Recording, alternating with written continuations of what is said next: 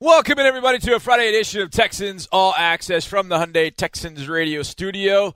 I am John Harris, football analyst and sideline reporter, Texans fan, Rockets fan, and Astros fan. So this is going to be a relatively difficult show to do with the Astros going on tonight against the Nationals in Game 3 in a must-win situation. And yes, it is a must-win situation for the Astros at this point. It couldn't be a little bit more difficult to focus on what's going on, given the goings-on in the nation's capital, because I'm a fan. I'm a huge fan of the Astros, have been since I got here in 1983. I love the Milwaukee Brewers, too, because I grew up in Wisconsin. But when it comes to being a Houstonian, I turned Houstonian a long, long time ago. So I'm sitting on pins and needles until this one starts tonight. But to keep myself going and to keep you guys company, we got Texans All Access for you. So what do we got on the show? Well, we got our Deep Slant interview of the week presented by Xfinity with DP Sidhu. And this week, DP had a chance to sit down with Darren Fells, the big fella, the tight end who has done a great job since joining this organization back in, I believe it was late April, early May. He's done a whale of a job. So Darren Fells with our Deep Slant interview of the week. Then we'll have my First Community Credit Union First Glance Keys to the Game. How are the Texans going to get a W this weekend? Win by 1 point, win by 100 points, doesn't matter. How do they finish with more points than the Oakland Raiders on Sunday? Talk about how they're going to do that. Then Mark's going to stop by, and we'll talk a little bit about Astros, Nationals, baseball, but we'll also talk about what the Texans have got to do, what are our concerns and worries about this one on Sunday against the Raiders. I will make all of my predictions straight up and against the spread in the following segment, and we will close with our players segment. Of course, have got another edition of the world-renowned, world-famous B-Scar TV.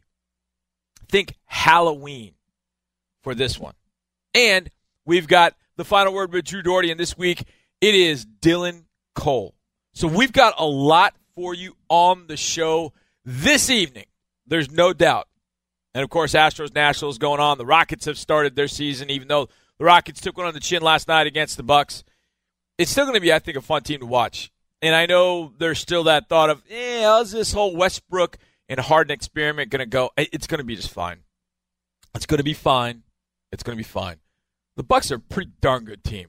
Giannis Antetokounmpo is a dude. So, 0-1, but move on. But it's time for the weekend to kick in. Need a great Astros weekend, need a tremendous Texans weekend, and need the Rockets to get off the schneid, and hopefully that will happen.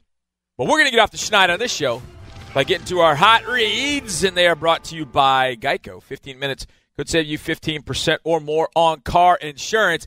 And every Friday, we kick off the show with our first hot read. I say that in air quotes because it's not really a hot read, but it's how we start the show on Friday.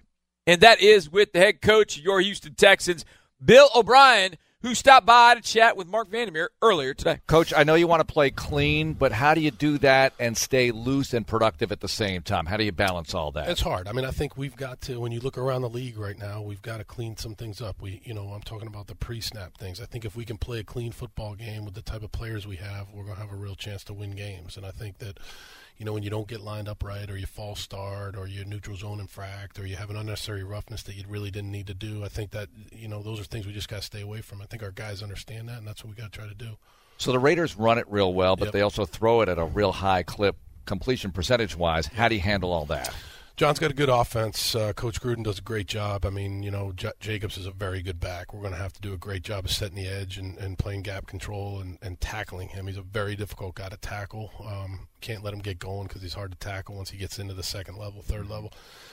And, since John's been in this league, the West Coast offense is a completion percentage offense. That's what they do, unders and option routes and, good completion plays for the quarterback. So we got to do a good job of disguising and disrupting and try try to make that first read not open. You know what I mean? And then if we do those things and get them in long yardage, we'll have a chance. You have your new corner this week, and I know you had some guys nicked up. How tough has it been to practice just to prepare for a game with some of the guys you have banged up? Yeah, we jogged through on Wednesday. It was good, though. We got 80 reps on each side of the ball. We got a bunch of reps on special teams, so I thought the jog through was good. We broke a sweat. It wasn't like we were out there. It wasn't Club Med, but, It was it was a good jog through. We got a lot done, and then Thursday, we had a good practice on Thursday. Guys were energetic, and I think that's the time of the season where you start doing those things, to manage your roster, to make sure you get guys to the gate on Sunday. So I think we did a good job of that this week. What makes Oakland good against the run? They're stout. You got Hankins inside, good linebackers, physical team, big guys.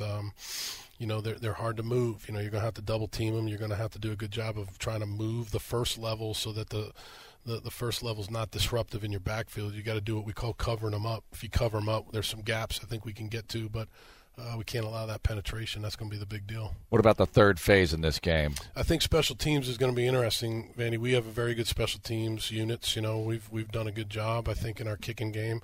I think that they're very physical. They're very well coached.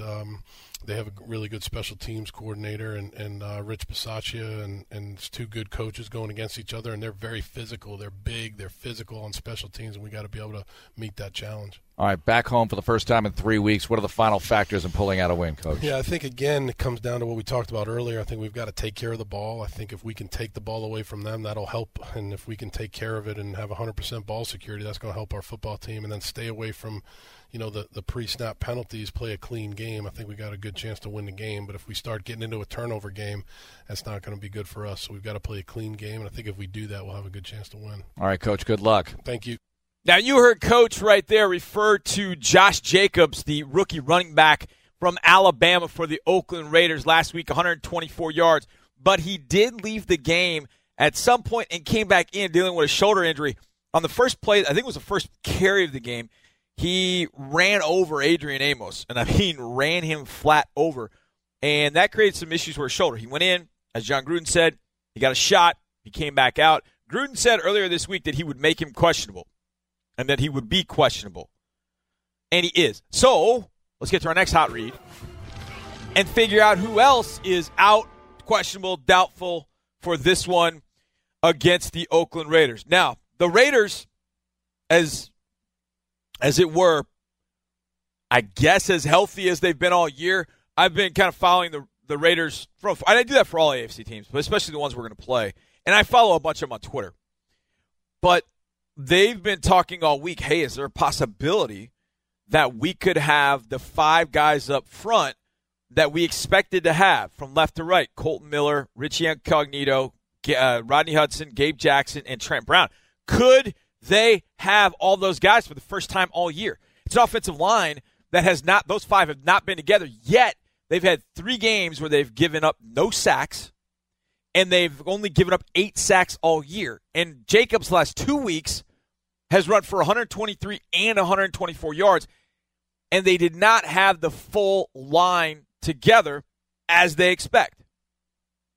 I would expect that to be the case, that they will have that line. The only offensive lineman that is listed as questionable, out, or doubtful is Trent Brown. He did not play last week against the Green Bay Packers, but Trent is listed as questionable, but trending in the right direction. He practiced on a limited basis on Wednesday, limited basis on Thursday. He practiced in full on Friday, and that's typically the sign that, yes, he will be back. So it looks like the big free agent pickup for the Raiders will be back at right tackle. And if he is, as expected, then the Raiders line will be together for the first time all year that they have wanted. And I know the Raiders fans are just thrilled. I know Raiders writers are like, should be a fun day for Carr on Sunday. Hopefully not. Hopefully not. But that being said, the other big key is Josh Jacobs. Jacobs did not practice on Wednesday, did not practice on Thursday. He said after the game against the Packers, dealing with his shoulder, that he would, as long as it's not broke, he was going to play. Those are his words. If it ain't broke, I'm playing. He participated in practice on a limited basis on Friday. That makes him questionable. I will treat that going forward as he's going to play. he's going to play. Now, is there a point at which it becomes ineffective for him to play with the shoulder? Because of his running style. His running style is just brutal. I mean, he runs so angry and so hard. Is that going to be an issue for him? He took a shot against Green Bay, as I said, and he came back into the game and then played the rest of the game. So it's a tough dude we're talking about. This is a guy that was actually homeless in high school in Tulsa and found his way to Alabama, played there for 3 years, complete and total team player, loves the game. I love Josh Jacobs. I just hate facing him on Sunday. Jacobs is questionable, but I will treat him as being in.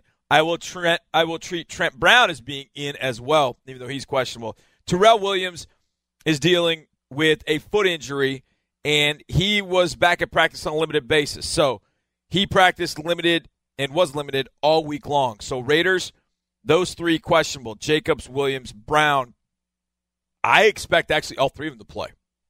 Now for your Texans, Will Fuller, Titus Howard, Greg Mance. Those three ruled as out. Questionable. Tashawn Gibson, Roderick Johnson, Jonathan Joseph, Bradley Roby.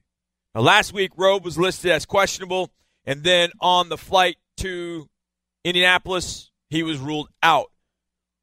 I don't know if that's the case. It's kind of been my gut all along. We'll find out on Sunday, obviously.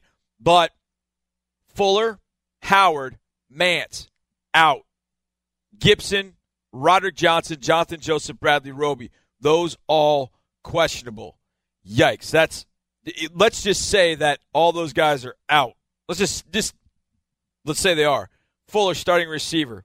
Titus Howard, starting right tackle. Sean Gibson, starting safety. Rod Johnson, the backup tackle and swing tackle. Jonathan Joseph, Bradley Roby, both starting corners. You're talking about some firepower loss. Then you look at the Raiders side and go, if Jacobs, Williams, and Brown play, and I would expect them to, that's as healthy as the Raiders could possibly be. So, tough injury situation going for you on Sunday against the Raiders, but can't cry in your milk. Now, one other limited participant to keep an eye on, Garyon Conley was not injury-related, participated on a limited basis today at practice for your Texans. So hopefully Garyon Conley is going to be a guy that we see at some point. I don't know how much we'll see him on Sunday. It sort of depends on how many bodies they have that can play at corner. Last week, they were, I think, down to their very last corner body in Xavier Crawford. And he had to go out on the field. When Keon Crossen got hurt, you had Phillip Gaines, Lonnie Johnson, and Xavier Crawford out on the field. And I believe those were the last corners you had available to you. So they all played. So his availability, he's not listed as questionable or out. He's on the 53-man roster, so I'd expect to see him. But that is one we'll keep an eye on. Of course, we'd like to see him play. He's new to the Texans. You're excited about seeing him play. But Garyon Conley was a limited participant in practice today, but he is not listed as out or questionable. So, like I said, tough situation for the Texans dealing with injuries. The Raiders had a bye week 2 weeks ago, so they seem to get healthier over the bye week, and they're going to be as healthy as they could possibly be heading into this one. So, time to roll. Time to go. So there you go, a little bit of Bill O'Brien, and, of course, what's going on with the injury report. And those are your hot reads presented to you by Geico. 15 minutes could save you 15% or more on car insurance. Okay, coming up next, we're going to go with our Deep Slant interview of the week. And this week, it is that left tackle who has turned into one heck of a tight end for your Texans. Darren Fells with DP City on Texans All Access. Welcome back to a Friday edition of Texans All Access from the Hyundai Texans radio studio. I am your host, John Harris, football analyst and sideline reporter and former math teacher. I bring that up because I am calling all my fellow Houston area teachers. You want to bring a little Texas football to your classroom? Let's sign up for Toro's Math Drills, presented by ConocoPhillips. Toro's Math Drills is a video series designed to help 3rd and 4th graders learn how to tackle math in the classroom. Go to HoustonTexans.com/Toro's Math Drills to learn more. Now, a few people that I know would agree with that sentiment. A couple of my engineering brethren, at least engineering degree brethren. Justin Reed, Stanford University. Also, my good friend DP Sidhu from Purdue University. And now it's time for our Deep Slant interview of the week with DP Sidhu. This week, it is with Darren Fells. DP, take it away. It's a Deep Slant one-on-one presented by Xfinity. Our guest this week, Darren Fells. Darren, talk to me about the season you're having so far. You've already exceeded your single season high in touchdowns, and that was just in 5 weeks. Yeah, I mean, I've always been a team player, so my biggest focus is trying to get the win.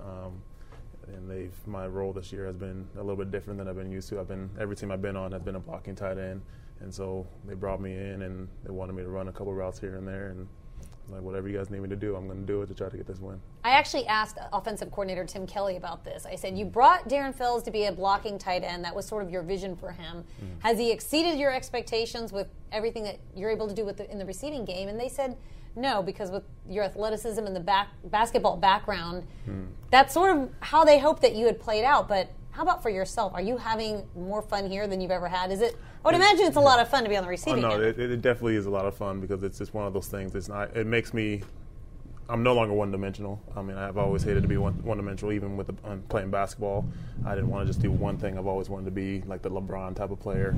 So being able to go out there and I'm not trying to say I'm the LeBron of the football field, but I'm being able to just do a lot more out there. It's a lot more fun. Yeah. You mentioned basketball, and I don't know if you remember this, but in training camp I'd asked you about touchdown celebrations.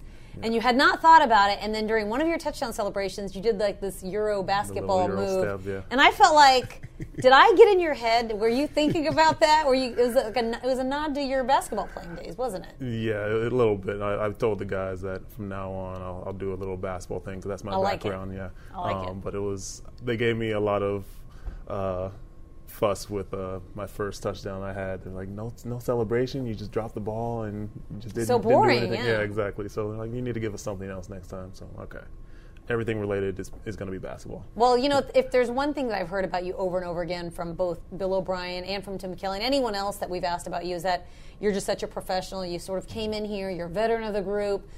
Your professionalism, did that sort of come from the fact that you did play basketball and then you started football? Like, your start in the NFL was much later than, say, most rookies. Yeah. Or is that just your personality? Because I kind of sense that it could be either with you. I feel like it's a little bit of both. I've always been like a hard hat player ever since college.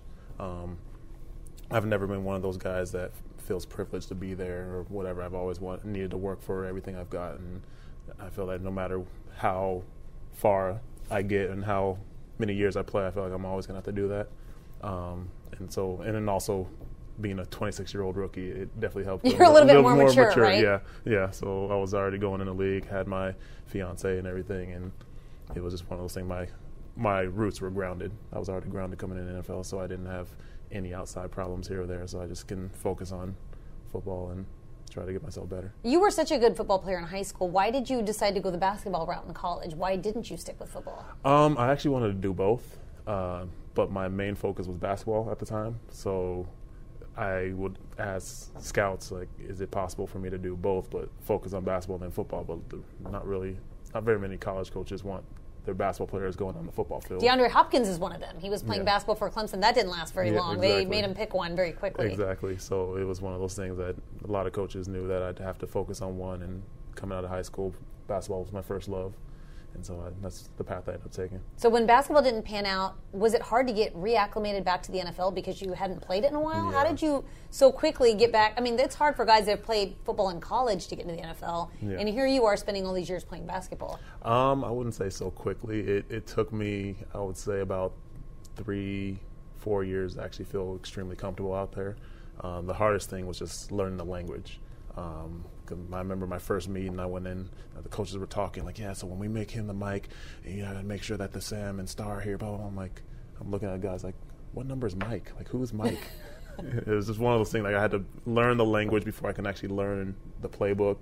And then once I learned the playbook, then it was like, am I even running the routes properly? It was just all these little things here and there. I did not know what I was doing out there at all. So was it easier to be a blocking tight end rather than a receiving tight end? Is that why you were that was your role, or is it just because of physically it was easier for you?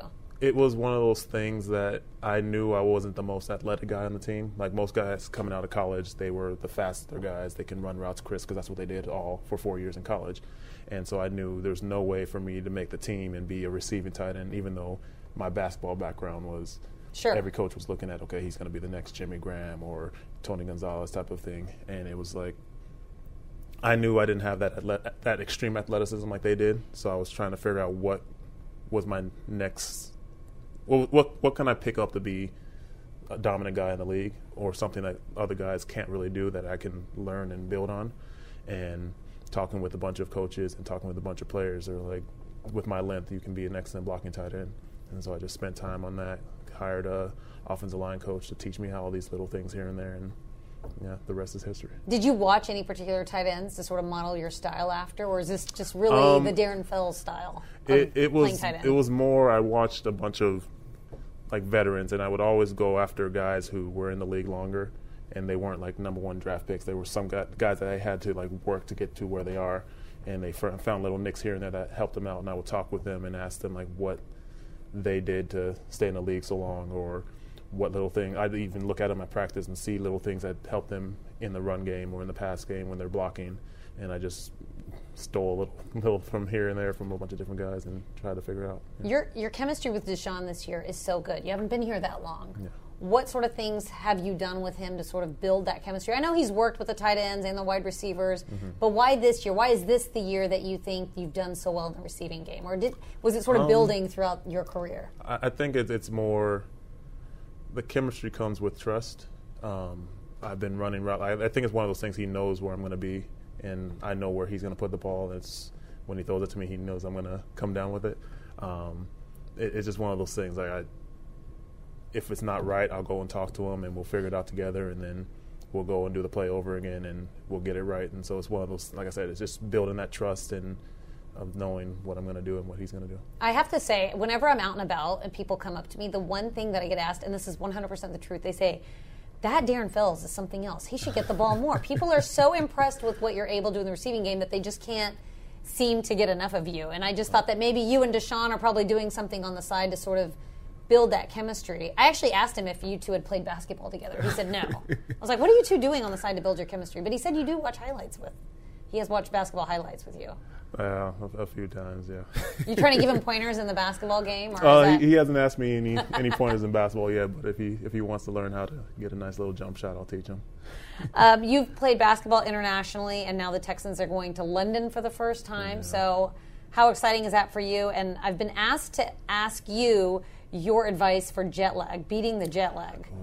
So I've heard two different things about that. Because we're not going to be there so long, it might be impossible to beat the jet lag. Because when I was over there, obviously I was there for 10 months out of the year playing basketball. So you were well adjusted. So yeah, I ended up getting adjusted, but they said the quickest way to get adjusted to that time difference is obviously sleep, but you have to be there the amount of time, time difference, like the hours. So if it's like 6 hours ahead, you have to be there for 6 days. Oh. Fully get adjusted. Yeah, that's what I was told. I don't know how true that is, but I felt like I was able to adjust faster once I got. So it takes that many number of days, yeah. like an hour per day is what you're going to how you're going to acclimate, yes, your yes. acclimation rate. Yeah. That's a nice little formula you just came up with. So, and we're only going to be there for 4 days, so you don't really have the time to really adjust. But I've heard the sooner you get there, the harder it is to adjust, if that makes sense. Because you're kind of in the middle of it once the game comes about. Yeah. So it's better. It's better to leave later and get there so your body doesn't really get used to that time difference, so you can just go out there and just play and then come back. I feel like the Jaguars did this because they used to go early on. They used to go like Monday or Tuesday, and then with each year they sort of learned that they go Friday, just rip off the Band-Aid, play, and then come right back, and you're not really off your schedule too much. When you played internationally, did you play in England a lot? What do you remember about playing in London? I did not play in London at all. You didn't play much? No, I played in Belgium. In Europe, I played in Belgium, Finland, and France. What was the craziest rivalry that you saw over there? Because we don't know much about international There's basketball. not extreme rivalries. It's more if the team won the championship the year before, every team was that rival because they wanted to beat that champion team. basketball was big, but it wasn't anywhere near like NBA, I would say. Sure. Yeah, and so it was a lot of fun because obviously the schedules are not as strenuous as the NBA is. You have more time off. You can actually go and explore the city. So being in Belgium was more of a cultural, like being able to be out there and experience the culture and have fun like that. That was pretty awesome. How about for you now? You said that early on in your career you spent a lot of time with offensive line coaches. Who do you spend a lot of time with? Because you're asked to do so much in this offense. Do you spend time with offensive linemen, the wide receivers? I mean, we you don't, sort of fit in a little bit everywhere. Yeah, we don't get a lot of time during the week to be able to sit down with a guy and experience. So it's more outside that we can really do your bonding. Yeah. Having 2 kids in my life now, it's a little bit harder to be like. You mean you don't have all this free time? What are you talking about? Zero I totally free time. understand. The minute I get home, my daughter and son are in my face, and I'm having fun with them. Do they know what you do? Do they know that you play football? They do. Are they at that age yet, or not really? They do, but they don't.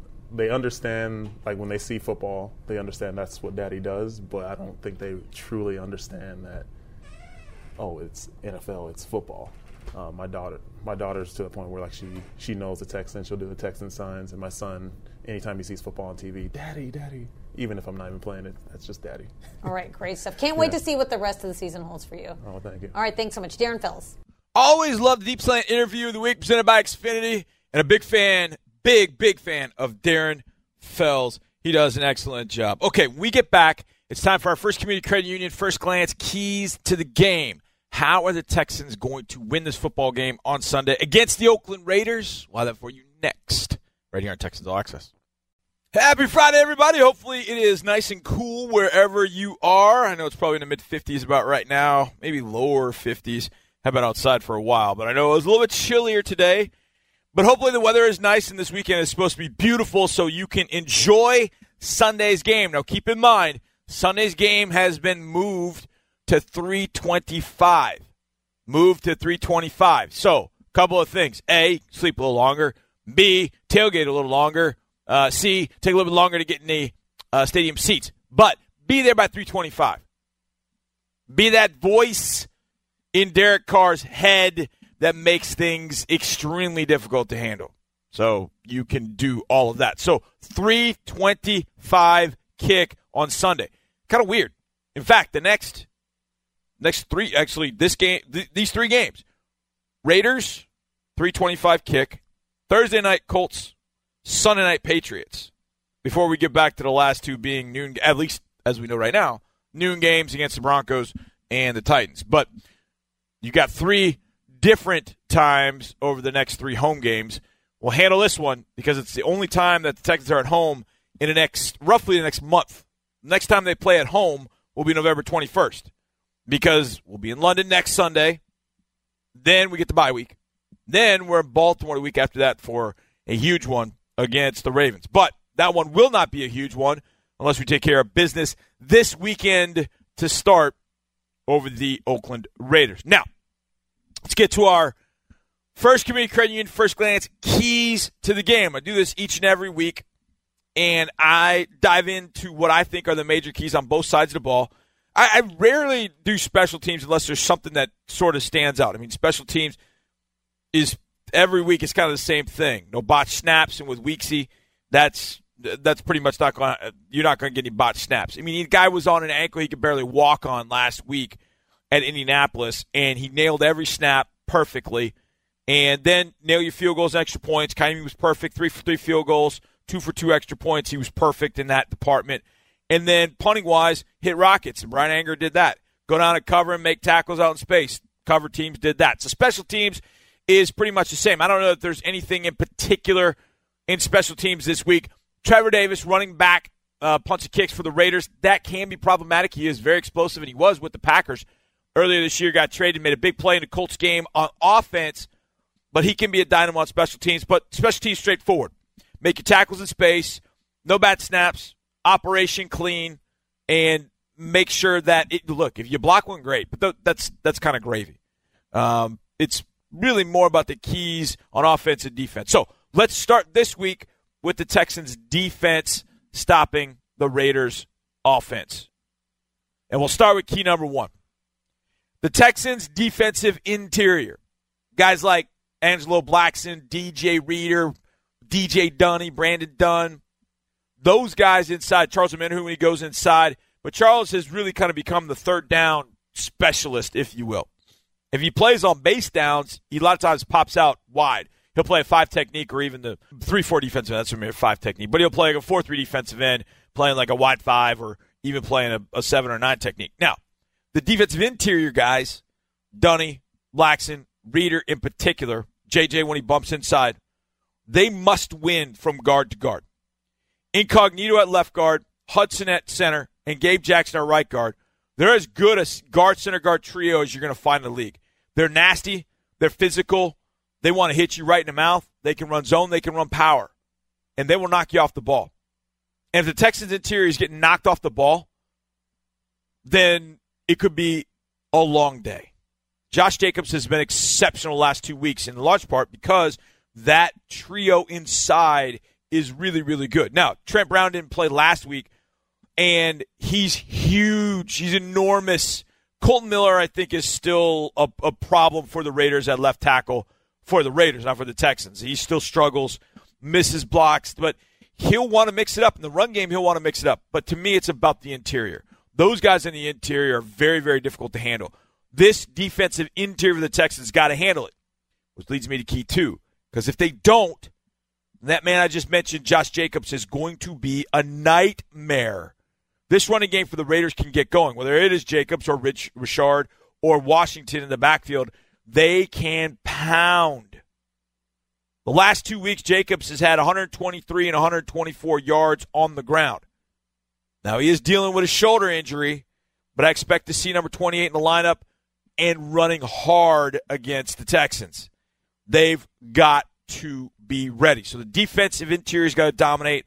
Linebackers got to be free to run the ball, and they got to gang tackle Jacobs because one guy is not going to bring him down. Number 3, be ready, be quick. What I mean by that is Derek Carr's going to throw the ball now. Catch it, throw it. So there are going to be a couple things that Carr's going to do. He's going to 3-step quick game, ball's coming out hot. Speed outs, quick out, anything fast. Slants, speed outs, quick throws. Or he's going to boot out, or he's going to roll out, just sprint out. So if he's staying in the pocket, it's a lot of times a 3-step quick game. Anticipate that, defensive backs. Anticipate that. Pick one off. If you're playing off coverage, show him off coverage and bait him into that, hey, here comes the speed out, and then anticipate it and go jump it and take it to the house. Make a big play defensively by being ready and being quick. If you're going to play off, then anticipate the quick throw. Now, for sure, come up and make a tackle. But be ready for when he's under center because it's 3-step quick game. He wants the ball out of his hands now. So anticipate that. Now, don't be dumb. Don't be risky. But take a calculated chance. Number 4. What is Waller? Waller, who is Waller, is Darren Waller. What he is ends up determining how you're going to try and cover the Raiders. Because Waller is a tight end by position labeling. But he's not really a tight end. He's what the Texans would call an F tight end. He's a receiver in a tight end's body. They use him in a lot of different places. When he's unattached, he's got to be treated like a receiver. He leads the Raiders in receiving with 47, and the next closest receiver, I think, has 17 catches. What is Waller? You've got to figure out how to cover him. Now, I think there's a myriad of guys that could cover him, but when he's out wide, he's got to be treated like a wide receiver, which means Lonnie Johnson will probably get that. Lonnie had a lot of Eric Ebron. He had a lot of Travis Kelce. I'd imagine that Lonnie will end up getting a lot of Darren Waller because Lonnie's the one guy that can match up size-wise. Now, Waller's 6'5", 6'6", and about 240. And, look, you're not going to find DBs that size, but Lonnie's as big as you're going to get from a corner perspective. So Lonnie's probably going to get that in man coverage. But what you have to figure out is when he's attached to the line, how do you attack him? Number 83, Darren Waller. It's a good matchup in some sense. It's a bad matchup on the other hand because they got 3 tight ends that really can hurt you. Derek Carrier, Foster Moreau, and then Waller. And they're all different. Moreau's more the inline Y. Carrier is kind of the combination. He's a U tight end, and then the depth tight end is Waller, and he moves all over the place. He is a tough matchup. So trying to figure out what to do with him is very, very important. And last and certainly not least, now this is a key that you would have probably every week, right? Win on third down. That seems obvious. Yeah, win on third down. But here's the thing. The Raiders are exceptional on third down. They're converting at a 50% clip. That's second in the entire NFL. So they do a great job on first and second down to get to third and manageable. They get to 3rd and 5, 3rd and 6, 3rd and 7 even, and they're able to convert. Against the Bears, they had a couple of 3rd and 1s, 3rd and 2s, and they just pounded the rock and got it. So they keep you off balance once they get to 3rd and medium or even 3rd and short. You're kind of off balance, like, let's try and match personnel, but that's going to be tough because, well, that's 22 personnel, but they could also throw it out of this. So they do a great job getting to third down in a manageable situation, and then they're converting them at a 50% clip. That's got to be 30% or less this weekend facing the Raiders offense. All right, let's get over to the Texans offense. The trade that was made this week with the Raiders eliminated Gareon Conley from the Raiders defensive secondary. He is now a Texan. So that means the Raiders are going to put out there a number of inexperienced players. Attack that side. Daryl Worley will play one side. I'm not completely convinced that Daryl Worley is the answer at one corner, but that's who's playing one corner. And Conley was the other. So now Conley's out. Well, out. He's on the other sideline for the Texans. Whoever that other corner is, attack him. Now, I would imagine that he's going to play some man coverage because the easiest thing I think for a rookie to do is just say, he's my guy, I'm going with him. Trying to figure out zone and reading, pattern matching and all that, I think it's really tough. So whoever that opposite corner is going to be, opposite of Worley, attack him. Double moves. They'll probably give him some help at times. But when he is one-on-one and then there's a post safety in the middle, attack that dude. Number 2, find the right tempo early and often. Play fast, play efficiently, play clean. That would be my mantra every week. Play fast, play efficiently, play clean. The Texans got to their tempo in the second half of that game against the Colts, especially on the first drive of the second half, and it was magical. It was a minute 46 and 5 plays and went 75 yards. It was like boom, bang, doom, touchdown. Like, whoa. That's the way this team can play. Put the Raiders back on their heels. They've got a bunch of young guys. Now, young guys coming from college, they know how to adapt to the up-tempo offenses. They see them all the time in college. But doing it at this level is tough, trying to get the call. Who's giving me the call? We're not holding up. What's the call going to be? We're not staying in base. What are we doing? That's the kind of thing you got to take advantage of with the inexperience. Number 3, the offensive line must handle pass protection, just the 5 guys. Just the 5 guys up front. They've got to handle it. Why? Because you got to get the tight ends back in the passing game.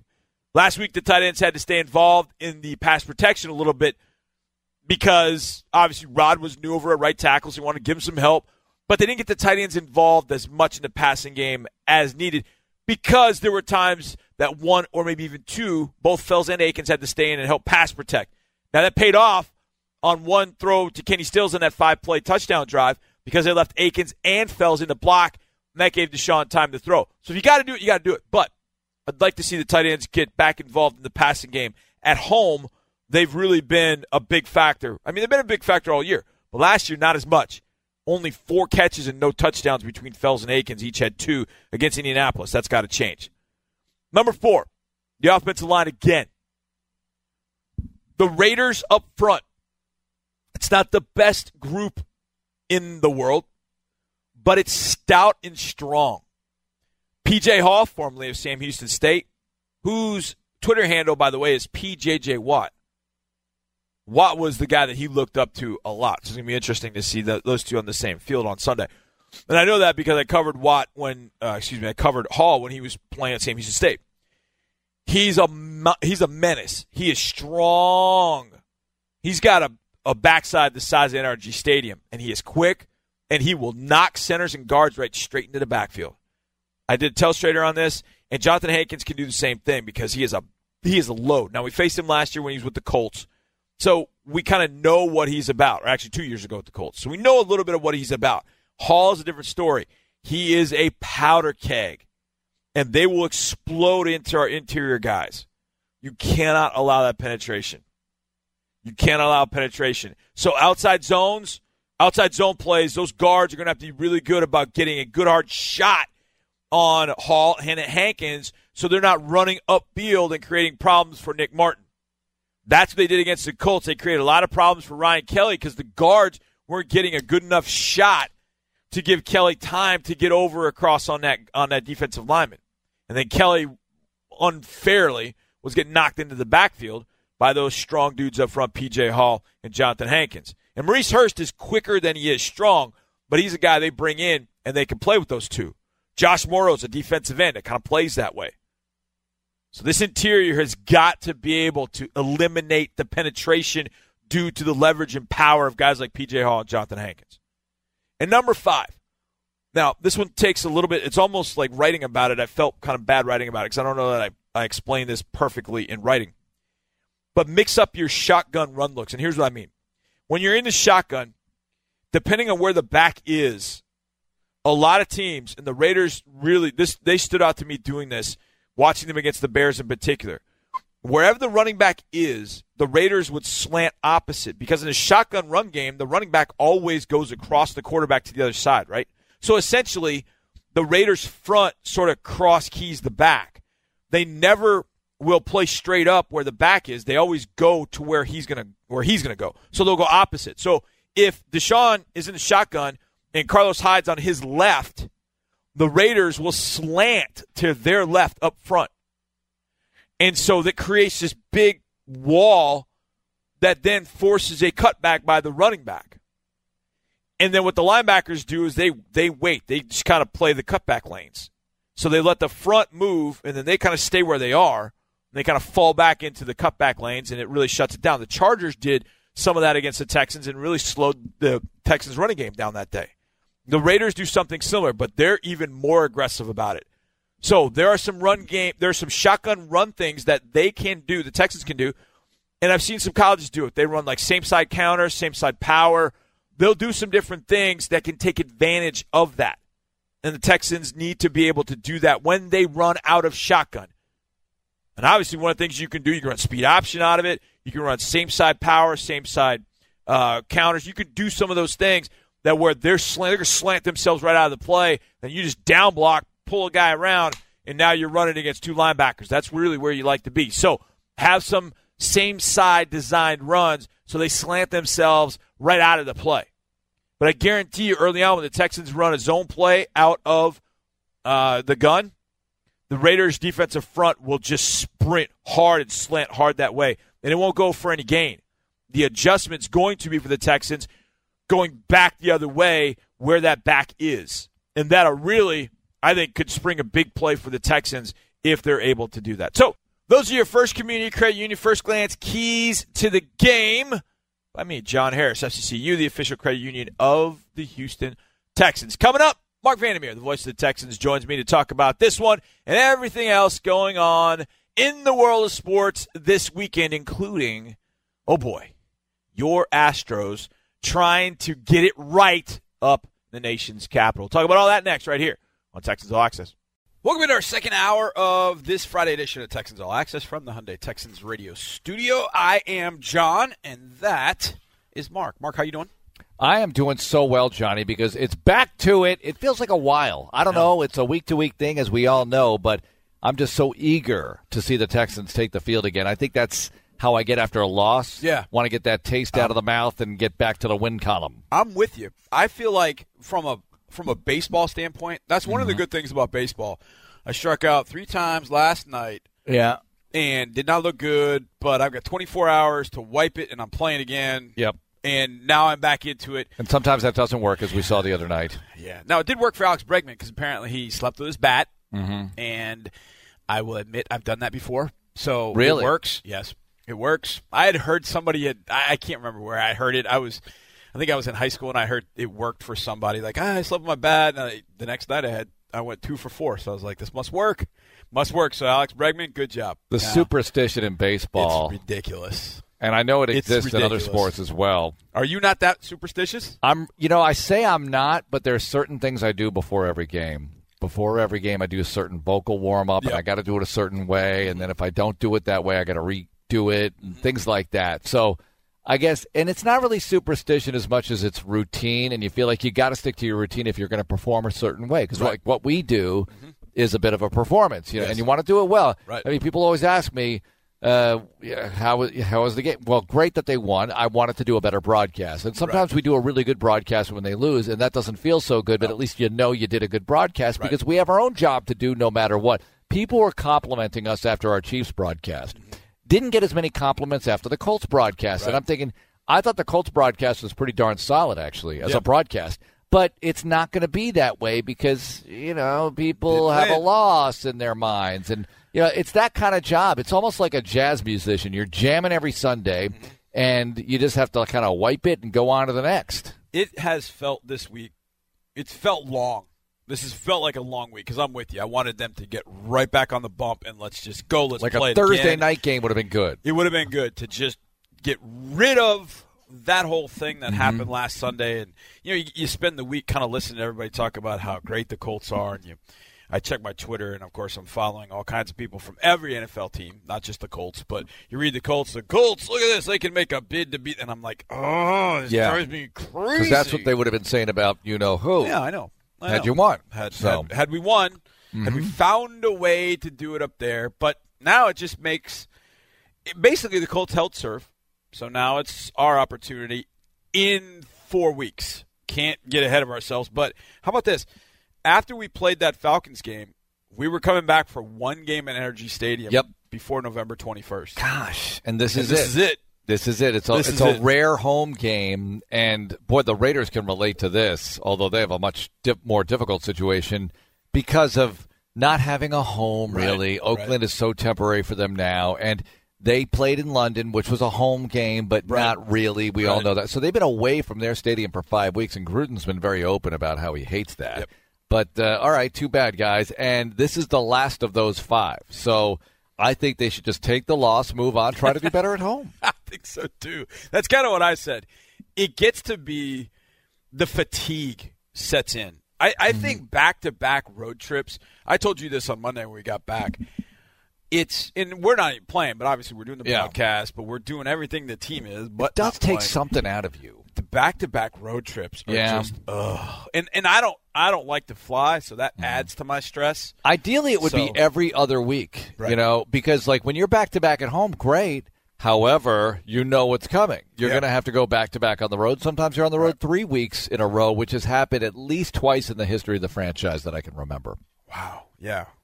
It happened once in the Kubiak era, and I think once in the Bill O'Brien era. So I think you're right. I just can't remember. It happens from time to time where you're on the road for 3 weeks. And look, we had the schedule one year where it was road Monday night and then road again the next week, which was very rare, but that did happen to the Houston Texans. That has happened to the Texans in 2014. It happened, played at Pittsburgh on a Monday night, turned around and had to play at Tennessee. And we split those games. Okay. I actually should have won them both, really, because the end of the first half of that Monday night game at Pittsburgh is that was a deluge. That was brutal. You know, it's kind of, I mean, it wasn't as bad as or it was worse than what the Raiders went through last week, where they had a very close game about to take the lead if Derek Carr can get the ball over the pylon, and then it goes in the other direction in avalanche fashion thanks to Aaron Rodgers and company. Well, I think it's frustrating, and if I'm Gruden, I pull up that tape as I'm sitting with Derek Carr, and I look at him and say, hey, you remember doing this against the Dallas Cowboys? You did the same exact thing. 2 years ago on a Sunday night, you did the same exact thing, and Jeff Heath pushed him out right at the goal line, and he fumbled and went right back to the Cowboys. And it cost him a touchdown. It's like, did you not learn from the first time? Yeah. Hello, McFly. See, you can fumble out of bounds all you want in the field. Right. But once you get to the goal line, that is a bad deal. You do not get that one back. Well, here's the other thing, too. Derek Carr is right-handed. I believe so, yeah. And both times it's happened because of why? He put the ball in his left hand. Because he's reaching to try and get in. But certain guys could probably do that, like Deshaun Watson or Michael Vick or Lamar Jackson or whatever. But you're just playing with fire. If that's your offhand, you're just playing with it. I mean, Deshaun's got hands that are bigger than this building, seemingly. Well, the other thing is, what about you look at him doing that. It was first down or something like that. Second down. Second down. All Second right, down. so Yeah. live to fight another down. Go out at the 1-inch line and then load up for third down and maybe go for it on fourth. And Jacobs had 124 yards rushing against the Packers. So it's just you got to think that through. I think just watching them in general, Mark, they are probably the most improved team I've seen from last year to this year. Raiders. Yes. Okay. They have an offensive line that has 3 games of 0 sacks. You're not going to say the Browns, huh? Nope. No, because the way they became when they won 7 games ultimately, Right. You're right. They're not even there. They're right not even now. close to that at that point. Good But point. I just think the Raiders offensive line, they have 3 games of 0 sacks. Last week, that leads the league. They had a game against the Packers. The Packers came in with 18 sacks, Right. averaging 3 a game. Last week against the Packers, they didn't give up a sack, a quarterback pressure, or a quarterback hit. Yikes. Well, you heard Against a group that had 18 sacks through 6 games to that point. You heard the Bill O'Brien interview. I've been making a big deal about this high completion percentage for Derek Carr. And he said, West Coast, and that's what they do, and they're going to get completions. But, and he wasn't poo-pooing it. He was just saying, this is the way they operate. Right. And the way they operate scares me, Johnny, It does. because they run the ball well. And if you could slow that down, great, especially with the injury situation. So that'd be wonderful. The other thing is this. If they're able to complete these short passes, hey, what happened last week? Right. Now, you've had a whole week to kind of get ready for this thing. Yep. And knowing what happened to you last week, the way the Colts attacked you, and the Raiders saw that tape too, and they want to do the same thing if they can possibly do it. Right. So let's just see what the chess match is here and who can respond. I also threw out Bill O'Brien about practicing. You had whoever shows up on Sunday at the starting line, that's one thing. But how was preparation with these guys as far as keeping everybody healthy, getting guys healthy, being able to practice with whoever you think might be able to play? I mean, that's got to be tough for this team right now. Johnny, I've been thinking about this. 53-man roster, you dress 46, and how many guys are they holding on the 53 who are sort of on mini IR, if you will? Right. They're unable to practice, unable to play, but they're taking up spots on your 53 that could be practice spots. Mm-hmm. And you do have a 10-man practice squad. I get it. Right. However, you're running out of bodies here just to operate a really effective practice. There are probably guys in there running scout that wouldn't normally be just so you can fill out the look team. Yep, you're exactly right, because you're talking about Titus for a few weeks. Yep. Hopefully, Roby comes back at some point, but that's probably still a couple weeks off, I would think. Who knows? Yeah, you got those. And you got Will. You got Mance. You got Mance. So that's 4 guys right there that you're not – you're right. You're not able to practice. Now, how are you doing? Logan Paulson just got released, right? But they signed Jarrell Adams to the practice squad. Because you need a practice tight end. Heck yeah, you need a practice tight end because the tight ends, outside of Josh Jacobs – I mean, this offense for the Raiders, it doesn't have a great group of wide receivers. The tight ends are really stinking good. Oh, Waller's on fire compared to the rest of the crew. Yeah, but he's doubled up everybody else. But mark my words, Foster Moreau is a very good wide tight end. A guy that puts him there. Derek Carrier had a key catch against the Chicago Bears. They can do a number of different things, and Gruden uses them. Right. Not always in the passing game, but he uses them. There's a lot of 22 personnel, 2 backs, 2 tight ends on the field. And you're like, that's the I formation? I haven't seen that since 2012. They do, they use a fullback. They use Alec Ingold. They've got 2 rookies in the backfield. Ingold's a rookie, undrafted out of Wisconsin, and then they've got Josh Jacobs. And they're running the ball really well. I worry about this, but the flip side goes too. They haven't generated a ton of sacks. They don't get a ton of pass rush pressure.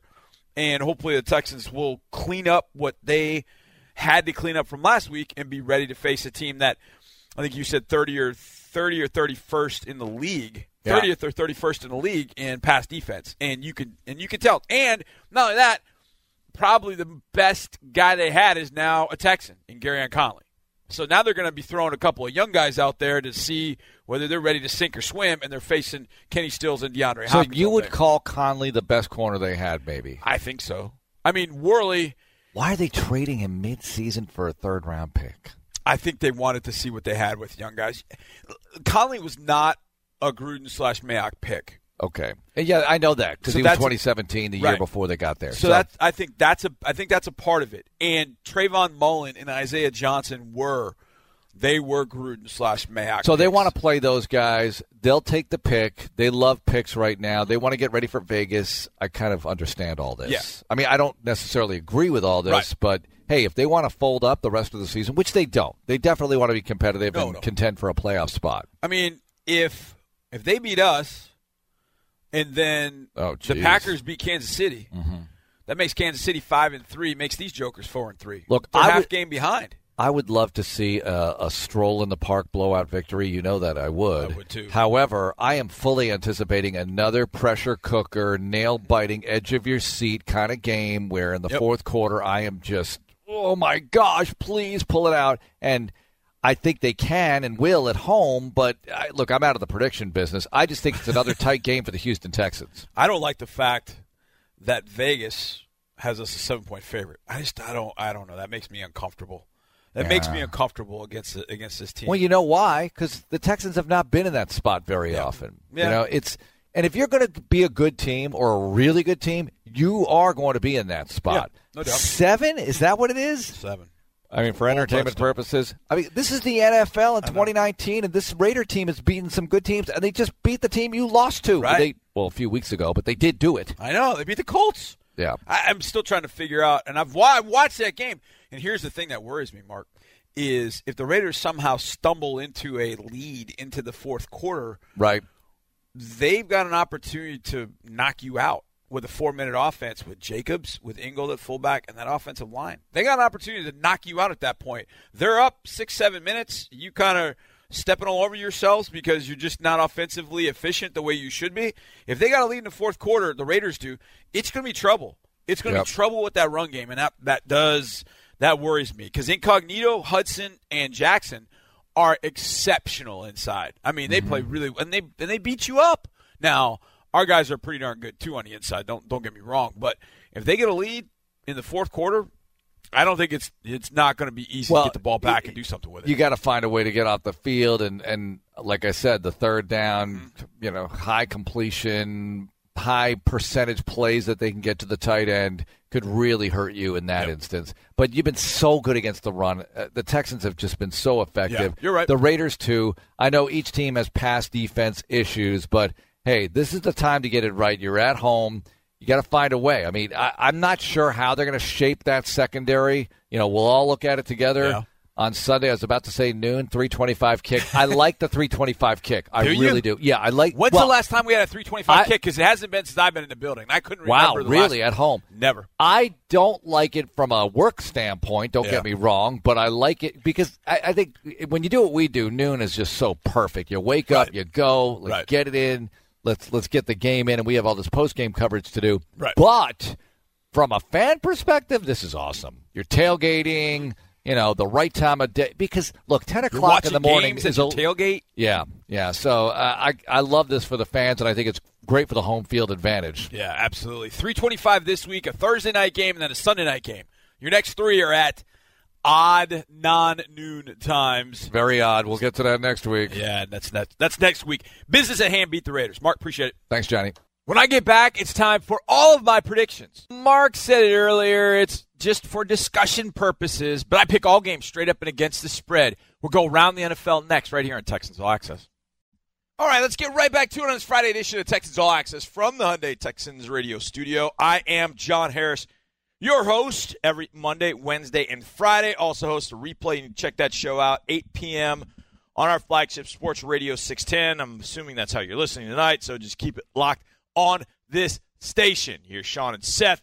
You hear Landry and Lopez, which I love listening to all those guys. And then you hear Clint Stern in the afternoon. He's had Jeremy Branham on. He's had our buddy Wade Smith on. So keep it locked in at 6 on Sports Radio 610 where you can hear it all. Now, games this weekend. I like to go around the NFL, and I like to do it my way, which is essentially predicting games. So it's really not a way to say, hey, I know more than anybody else. I just like to talk about the games, and I like to predict. It's kind of my way of competing, if you will, sort of competing with myself, I guess. And I pick them straight up and against the spread. And I'm not advocating in any way, shape, or form that you follow my gambling advice and call 1-800-JOHN-HAR, and I'll give you all my best bets. Like, no, that's for the guys like Stu Feiner. Stu Feiner says, look, I got my 3-team parlay. and I'm picking this week the Oakland Raiders to win by 38, so they're going to cover the 7-point spread. Like, no, I'm not doing that. That's not me. I just like talking about the games, and I think it's a good way to talk about it. Now, we're going to dive into the games, and the first one actually is a little different. But before we get there, I need my music. This is what gets me hyped and through this segment, by the way. There it is. All right. I feel good because that's my NFL Films music. I got to have it. The first game's a little different. It has no point spread. It's the Seahawks going to Atlanta to take on the Falcons. So why is there no point spread? Well, we don't know the status of, at this point, Matt Ryan. And if it's not Matt Ryan, it's going to be Matt Schaub. So there's no point spread in this one. I was going to take the Seahawks either way. The Falcons have just been in a spiral. This is kind of the way the Falcons season is going. And it shouldn't have been. I mean, first week they go to Minnesota, they get pounded. Next week they come on and beat the Eagles. You're like, 1-1. They haven't won a game since. Seahawks are going to go and rectify the situation from last week. Seahawks took the L at home against the Ravens. They are not facing Lamar Jackson. They're not facing a mobile quarterback either, Matt Ryan or Matt Schaub. So let's go Seahawks to win straight up. Don't know what the spread is, but I would probably take the Seahawks either way. My guess would be if it's Schaub, it's going to be Seahawks -6 at a minimum. Doesn't matter. I'll take the Seahawks to win by 10 or more in this one in Atlanta. Yes, it's an East Coast body clock game for the Seahawks. I don't think it matters. I think the Seahawks bounce back, get the win. The Eagles go to Buffalo. It's an interesting one because Buffalo's been playing very, very well. If you haven't been noticing, they're 5-1. They came off a bye week and beat Miami by 10. I told you exactly what was going to happen in that one. I got that one right last week. They were going to win, but not by 17. I don't know how the Bills could be favored by anybody by 17, but it was 24-21. Micah Hyde took the outside kick, ran it back. That gave them a 10-point victory. The Bills have played extremely well, especially at home. Even the game they lost, they held Tom Brady well in check. Now they got the Eagles coming. The Eagles are a complete total mess right now. Apparently, Alshon Jeffrey was the one that was talking trash about his quarterback and head coach, and that came out this week, and I'm sure that probably can't sit well in the locker room, and it's just all kinds of things going on with the Eagles. And I'm not sure that I like that. And then I thought the most ironic thing was Lane Johnson complaining, in some sense, that players weren't that focused on meetings. They were coming late to meetings. But after the Super Bowl, he said, well, yeah, the Patriots do things their way, but we don't do it that way. We do it differently. Nobody would want to play for the Patriots. And he's whining and complaining about guys going to meetings. Oh, well, there you go. I think the Bills win this one. Bills are favored by 2. I think the Bills are going to win this. I don't think they win it big. This feels somewhere between 4-7. But I just think the Bills are feeling really good and should. That defense is outstanding. I think the Bills win this, go to 6-1, and they cover that 2-point spread. Chargers face the Bears. Oh, I don't know that I like this one at all, to be honest, on either side. Bears 3-3, Chargers 2-5. Trubisky's a hot mess. The Chargers just can't find a way to win a game. Lost to us by 7, lost at home to the Steelers by 7, went on the road, lost by 3, fumbling the ball at the 1-yard line. The Chargers very easily could be 5-2, but the Chargers 2-5. I actually trust the Chargers a little bit more in this one because I don't think the Bears offensively can get it done. So I'm going Chargers, even though they're on the road 2 weeks in a row. I'm going Chargers to beat the Bears. The Bears are a 3.5-point favorite, so I'm picking upset Chargers, and obviously covering that 3.5. I'm picking them to win. Giants taking on the Lions. Detroit favored by 6.5. A touchdown and the extra point. I don't know that I love the Lions this year. I liked them a little bit in practice when I saw them here. I don't know. They've been up and down. They've been really good at times and then just at times. But at home, I think they'll bounce back. I think they'll even up the record at 3-1. Giants have fought at 2-6. The Giants have gotten some of the offensive firepower back, but it hasn't clicked yet. I think the Lions will win this one. I don't really like the 6.5, though. So I'm going to go with the Lions to win, the Giants to get inside at 6.5. Let's say it's under a touchdown. So let's go Lions to win, Giants to cover. Tampa Bay goes to Tennessee. Ooh, Tennessee's feeling good. They got a win last week against the L.A. Chargers. May have called them San Diego earlier. If I did, I apologize. And probably shouldn't have. It took Ryan Tannehill having an outstanding game. It took Jeffrey Simmons, the rookie, getting in the lineup to dominate.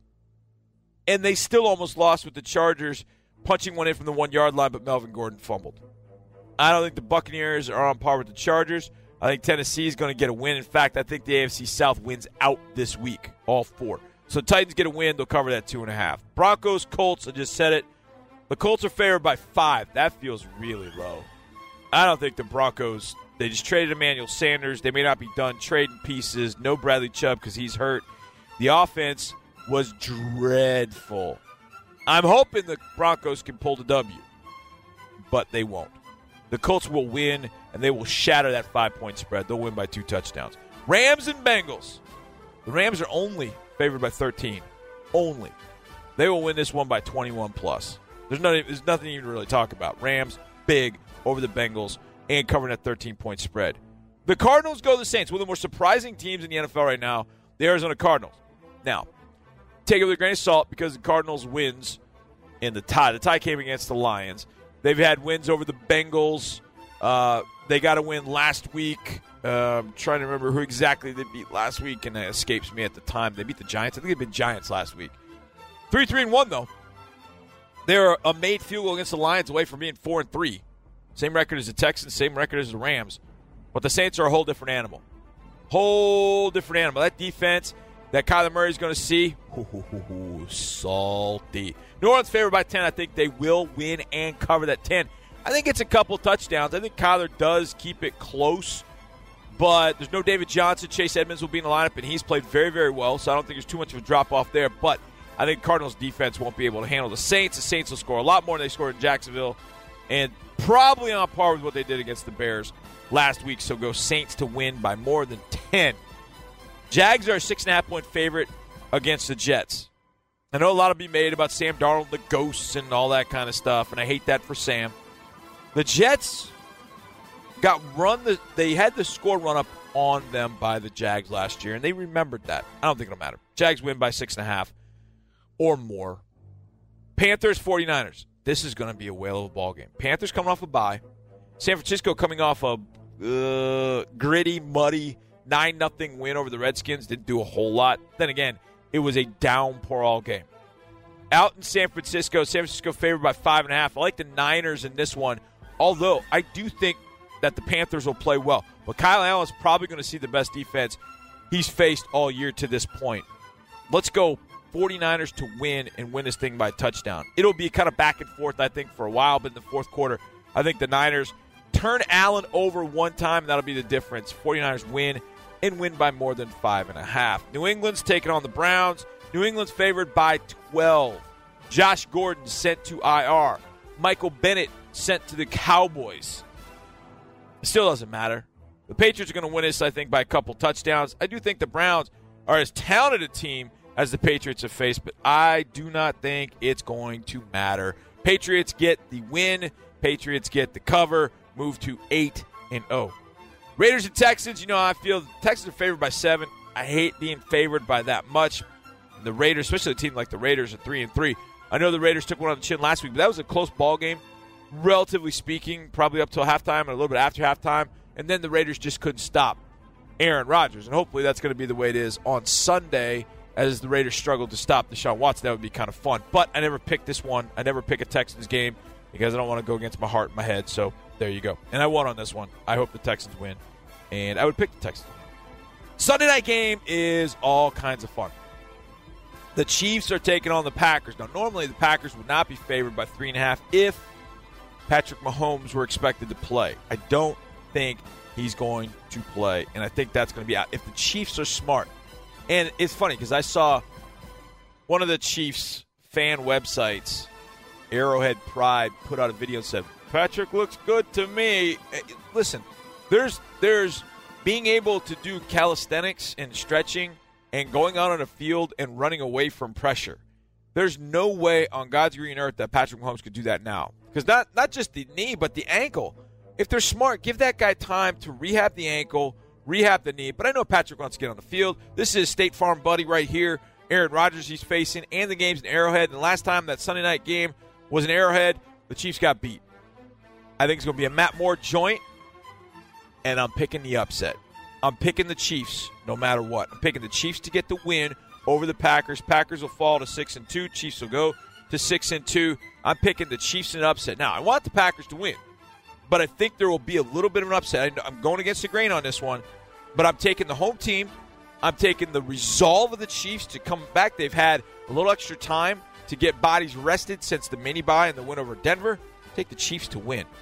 And then Monday night, do I even have to pick Monday night? I mean, I know I'll talk about it a little bit on Monday, but really? Dolphins at Steelers, 0-6 at 2-4, and the 2-4 team is favored by 14. You pick that one yourself. I would pick Steelers to win, Steelers to cover. The Dolphins on the road for the second straight time, but man, what a garbage Monday night game that is. My goodness. That's awful. So there you go. Going around the NFL, there are my predictions. All right, final segment, as always, is our players segment. We got some B-Scar TV. We've got the final word with Drew Doherty. We've got all kinds of stuff next, right here for you on Texans All Access. Keep it right here.